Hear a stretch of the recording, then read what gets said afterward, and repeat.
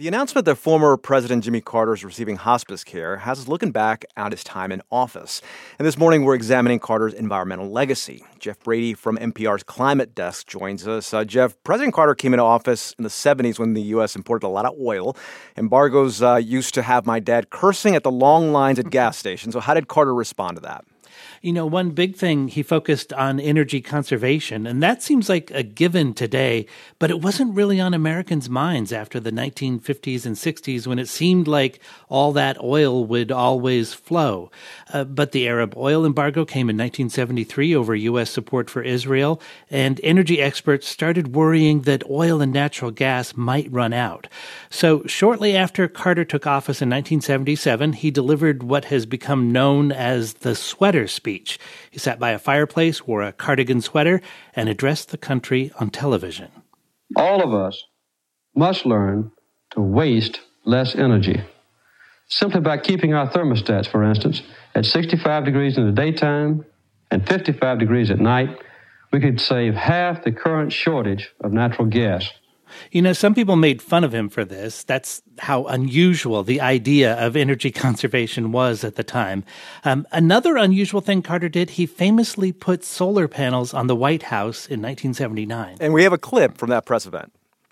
Today, in directly harnessing the power of the sun, we're taking the energy that God gave us, the most renewable energy that we will ever see, and using it to replace our dwindling supplies of fossil fuels.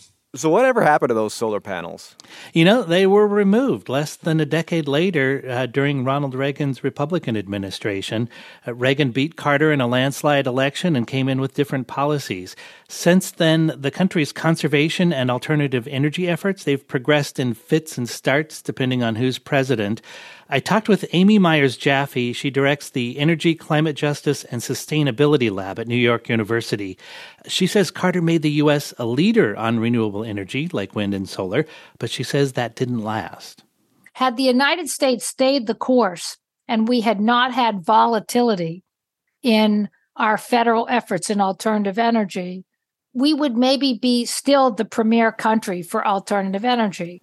Instead, she says the U.S. is playing catch-up with countries like Denmark and Spain on wind energy and China for solar and electric vehicles. So, Jeff, ultimately, what was the Carter administration's record on climate change?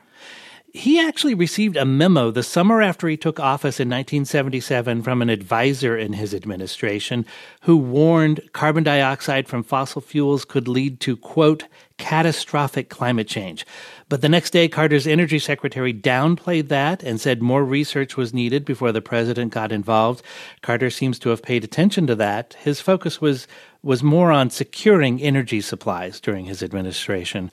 So overall, his environmental legacy is a mixed one, but we also see President Carter's fingerprints on the aggressive climate change policies the Biden administration is pursuing and implementing today. All right, Jeff Brady from NPR's Climate Desk. Jeff, thanks. Thank you.